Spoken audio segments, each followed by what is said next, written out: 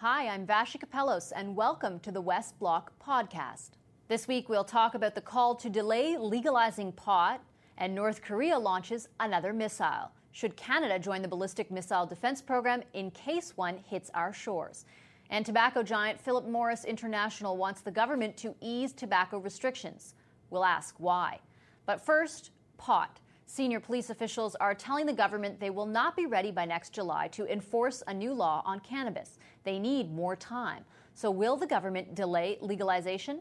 Joining me now is Bill Blair, former police chief for Toronto and the Parliamentary Secretary to the Minister of Justice. Mr. Blair, great to have you on the show. It's good to be here. Appreciate it. Last week, during a number of committee hearings, we heard from the OPP, Saskatoon Police, the Canadian Association of Police Chiefs, all saying, look, we're not ready for this deadline. We won't be ready to enforce legalizing marijuana by July 1st of next year. Are you willing to delay that deadline? Well, actually, let me be really clear on what they actually said. And what they said, and it's right in their written submission as well, is that they need to know that the funding and the resources are going to be there. Last week, we announced $274 million to provide them with that funding, provide them with that resource, the training that they're going to need to do the job. But they were very clear. If they don't get those resources and they can't do the training, then they won't be able to do it. But we're going to meet those conditions. I've been working and meeting with the police chiefs from across the country and with the Canadian Association of Chiefs of Police. I used to be their president, and I used to chair their organized crime committee. I've been meeting with them for nearly 2 years. They've made it very clear to us what they needed to do the job, and we're making sure they get what they need. So after you said that, though, and I quote one of the police, somebody testifying said, "We haven't been able to even start preparing any training packages or training in any sense because we at this point don't know what is going to be encompassed in both provincial and federal legislation or municipal. So we're sort of in a holding pattern." And that's following the money. I know you've announced the money, but they don't know where it's going yet. Well, again, let's also be clear. All of the enforcement authorities, all of the charges and the law that the police currently use to deal with organized crime, illegal production, illegal import exportation, illegal trafficking, none of that's changing. And so they already have all of those tools, and they're keeping them. And they know what they're doing. They're very good at that, and so that work will continue. Much of the regulation will be managed within the Provincial Offences Act in each province. Police officers every single day write tickets under their Provincial Offences Act. And quite frankly, new regulations come out to the police all the time. I used to run a large police service, the largest in Canada. And when we would get information on new regulations, we would use the tools that are available to us. Those tools are not changing. And so, yes, the police do need that information, but we know that if we provide them with the resources that they ask for and the training that they require, they can get this job done. You know, there's a lot of work, and no, I'm not minimizing the complexity of this. I've been working with this and with them, with provinces, territories, and municipalities on this for over 2 years, and we've got a lot of work to do. But it's also, I'll tell you why I think it's really important. Today, our kids are using cannabis at the highest rate of any country in the world. That presents a very serious health and social risk to our kids. It's unacceptable to me. I spent my whole life protecting kids, and leaving them in that type of jeopardy is unacceptable. They also face the threat of criminal prosecution, and that's another real significant social harm that many parents worry about. As well, organized crime makes billions of dollars on this every single year. The illicit market is estimated to be worth between $8 and $10 billion a year.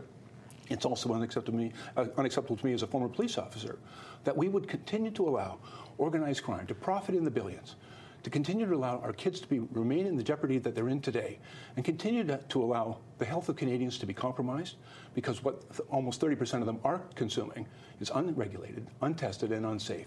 And so we can't drag our feet on this. We've got a lot of work to do, but it's incumbent upon all of us who care about our kids and our communities, the safety of our communities, to get to work and to get this thing done. So does that mean that the July 1st, 2018 deadline is set in stone?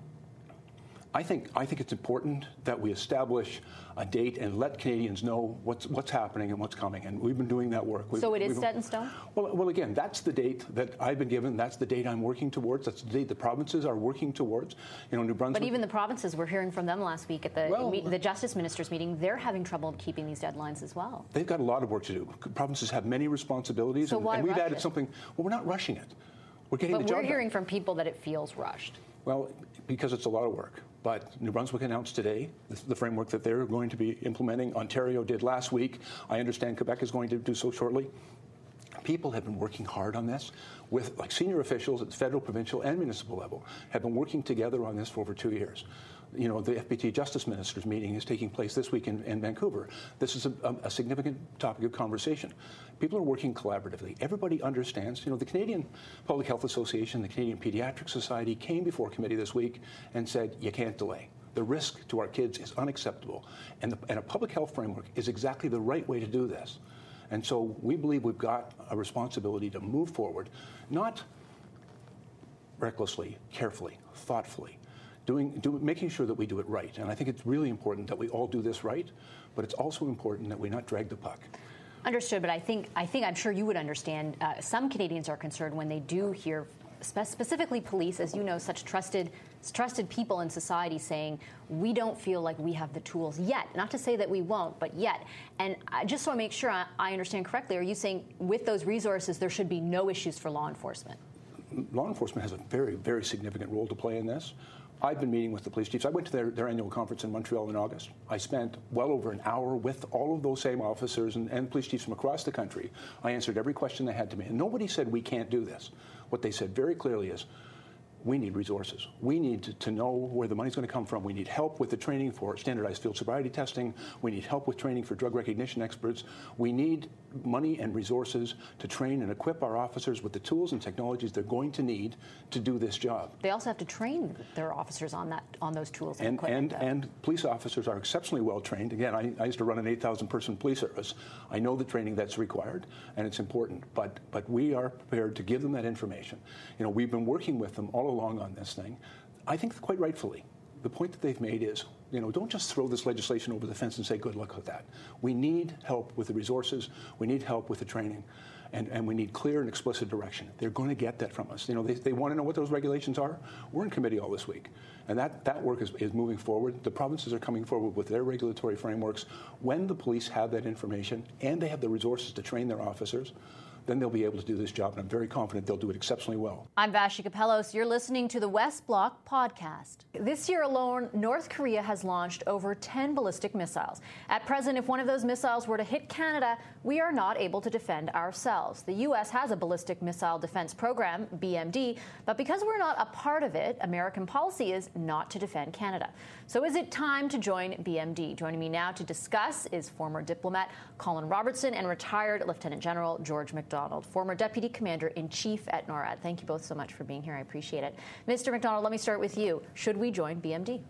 Absolutely. I think that the NORAD mission, which has been aerospace warning and defense for almost 60 years now, always included ballistic missile warning, but a natural extension of defense was not agreed to by the Canadian government in 2005.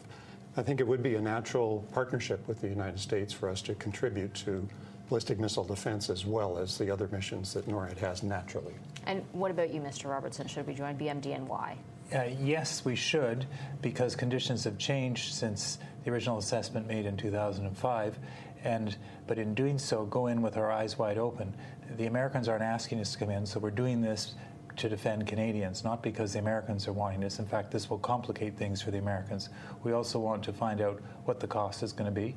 Does BMD really work, and how is it going to protect Canada? And how much role are we going to have in the management of that system? These are important questions I think we'll have to ask, but Canadians be aware that the Americans aren't asking us.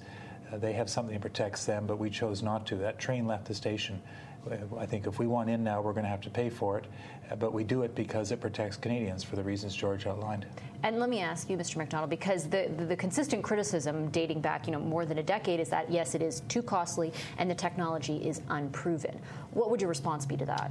Unfortunately, BMD enjoyed a rather negative press opinion in the past. The Canadian public discussion about BMD was really devoid of factual information in many cases. There was there was concern that it was destabilizing from a global military perspective. Weapons in space, Star Wars, it was going to cost too much, it didn't work, all sorts of things. Since, in the 10 or 12 years that have passed since then, the system has evolved. There is more confidence in the ability to defend against a ballistic missile attack. And a lot of the other information can certainly be better explained and in view of the current threat from North Korea, presumably Everybody is well aware of that. I think it's topical now to revisit this situation. Yeah, Mr. Robertson, as a former diplomat, you're really aware of what, sometimes there are subjects that are real political minefields. Why have governments, successive governments, not just the Liberals, not just the Conservatives, but both governments, been so hesitant to spend political capital on this? I think for the reason, again, George talked about Star Wars and Ronald Reagan and this kind of sense, do we want to be involved in that? We've always had a certain ambivalence. You go back to Pearson and Diefenbaker and the Beaumark missile, Pierre Trudeau and the cruise missile, but ultimately we are part of an alliance, and we're part of an alliance because the collective security gives Canadians self-protection. So that's why we were doing this now. I think we should have joined in 2005, but now conditions have significantly changed, and if a missile is headed towards a place which is beyond where the Americans can reach right now, they're not going to be protecting us, so we need to get into that system. And it's an insurance policy. Again, I don't think joining this is going to make it any more likely that North Korea is going to aim at us. The other point I'd make is that the nuclear genie is out of the bottle. There's probably going to be more countries like this. We live in a world of disarray, so for our own protection, we should be looking at BMD. So skeptics will say, we heard a couple of people yesterday, for example, last week testify that there is no direct threat to Canada. And in fact, someone from Foreign Affairs testified saying that they don't think of us as an enemy, rather closer to a friend. So does that take some of the weight out of the argument to join BMD, or is it still important in spite of that? I think we have to think of North American security rather than just Canadian security. Mm-hmm. I mean, yes, we may not be a direct target of North Korea, but if the United States were attacked or significantly impacted by it, then certainly Canadians would be as well. Our economies are so intertwined, the infrastructure is interdependent. So yes, I think we should be. And our NORAD partnership really mandates that we work together to defend against this sort of threat. And if anyone knows NORAD, it's you. You were Deputy Commander-in-Chief. That's the label at the time of NORAD. You were there when this was being discussed originally more than a decade ago. Was there a hesitancy then? What can you tell us about, I guess, the discussion at the time that would maybe help us inform us about why things are such a struggle now? I think the political decision in 2005 was a surprise to many of us.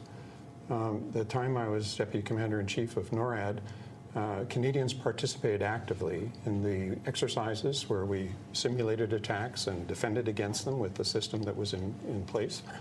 I think I was as familiar with BMD system as most anybody, and the Canadians that were participating were actively involved in it, anticipating that Canada's involvement in NORAD would extend to BMD.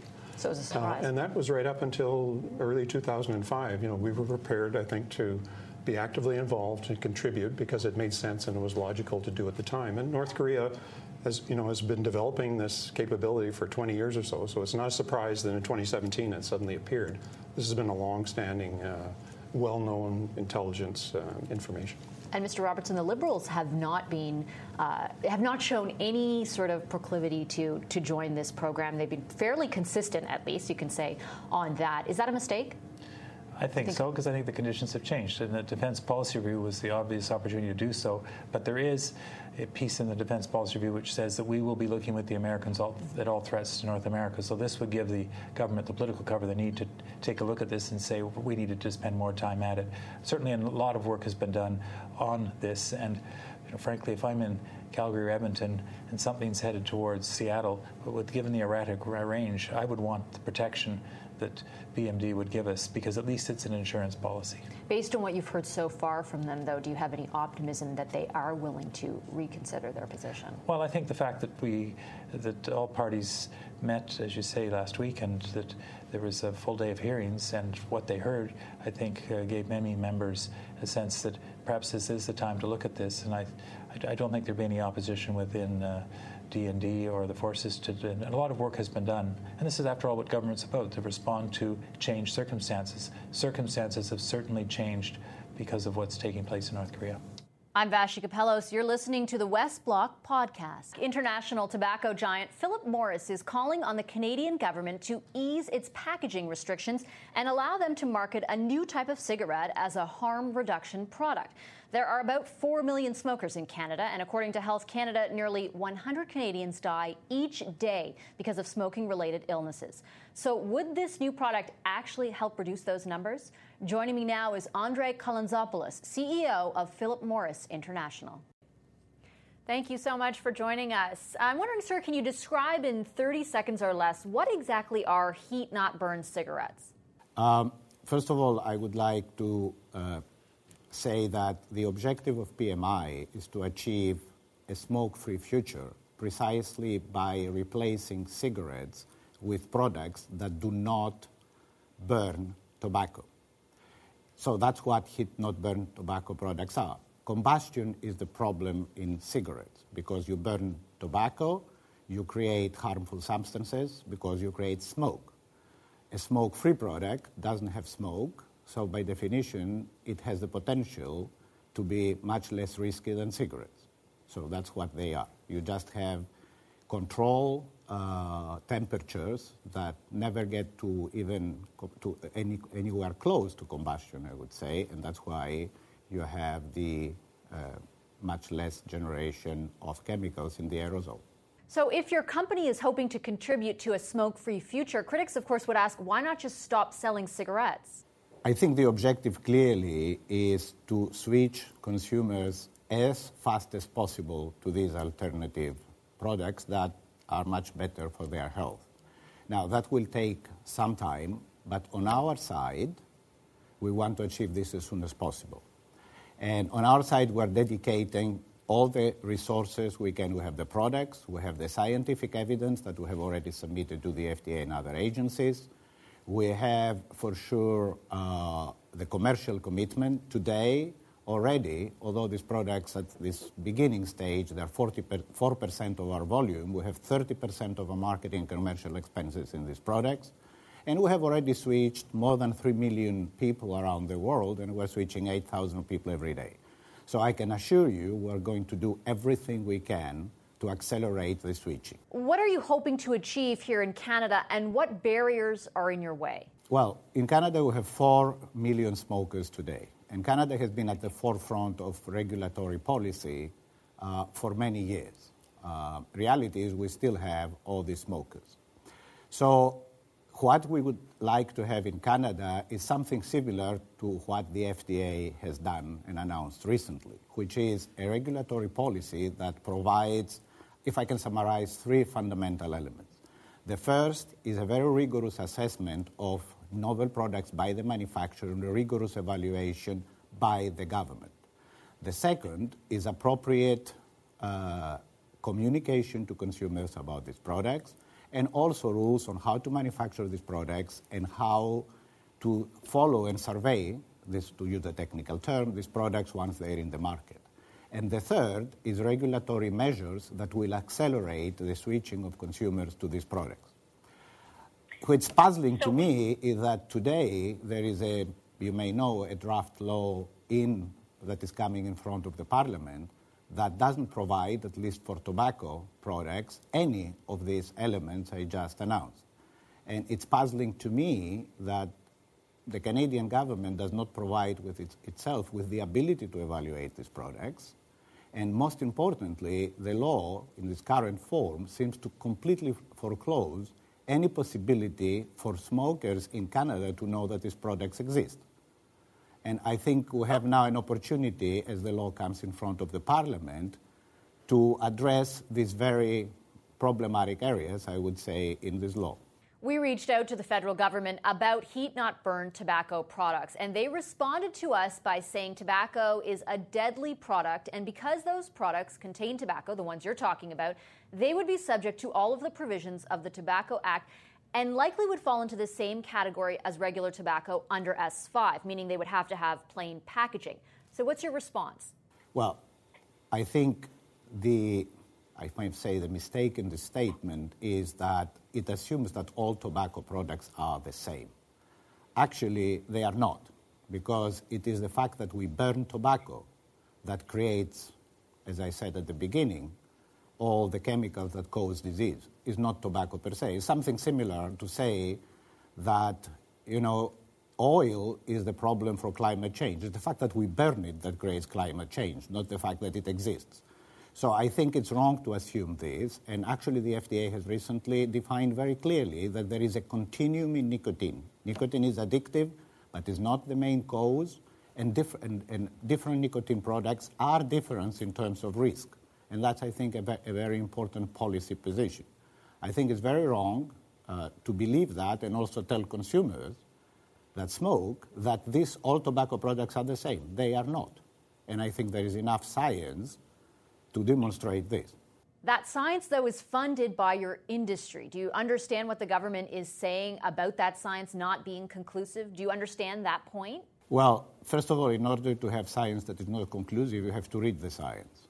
And I recommend that this is read and evaluated. Secondly, it's not us as PMI that say combustion is the problem. All people in public health say combustion is the issue. If you don't burn tobacco, you have much less issues, if any. So I think it requires an effort, and our submission to the FDA is millions of pages. But I think the government needs to allow itself and provide itself the ability to do this. I think it will be tragic because we delay or we wait or we hesitate for whatever reason to preclude consumers in Canada from reaching these better alternatives earlier rather than later. Very often I hear people in public health telling me, if you accept this measure, you should, because it can save the life of one person.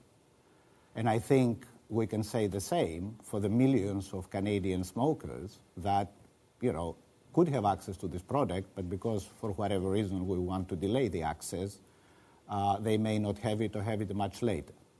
So I think as science advances, I think regulatory policy has to follow. Yes, it is a bit more complicated, but I don't think that the discussion whether it's combustion that causes smoke, and smoke contains the bad chemicals, is questionable. I think it's widespread in everywhere in public health. And finally, with all due respect, of course, you do represent a cigarette company, and cigarettes kill people. So why should Canadians really care about what you're saying? First of all, I have to say that I recognize that we have a credibility gap here, and I don't ask people to trust what I'm saying, but verify the product we put on the market and the science we provide, and I'm always welcoming and calling for independent verification. So that's to be clear. I think Canadians should care because despite all the restrictive measures on cigarettes, people do smoke today, and by any projection, they will continue smoking tomorrow. Canada has announced a policy that by 2035, they would want, their objective is to reduce to 5% the number of smokers. I think if we adopt better alternatives to cigarettes that are non-combustible, we can get to this much faster and probably come even close to zero. And that's why I think Canadians and the Canadian smokers should care about that, because I think this is perfectly feasible. It's an enormous opportunity. Okay, Mr. Calantzopoulos, we'll leave it there. Thanks for your time. Thank you for having me. I'm Vashi Kapellos. Thank you for listening to the West Block podcast. For more, go to our website, globalnews.ca/The West Block. Follow us on Facebook and Twitter, and tune in again next week for another West Block podcast.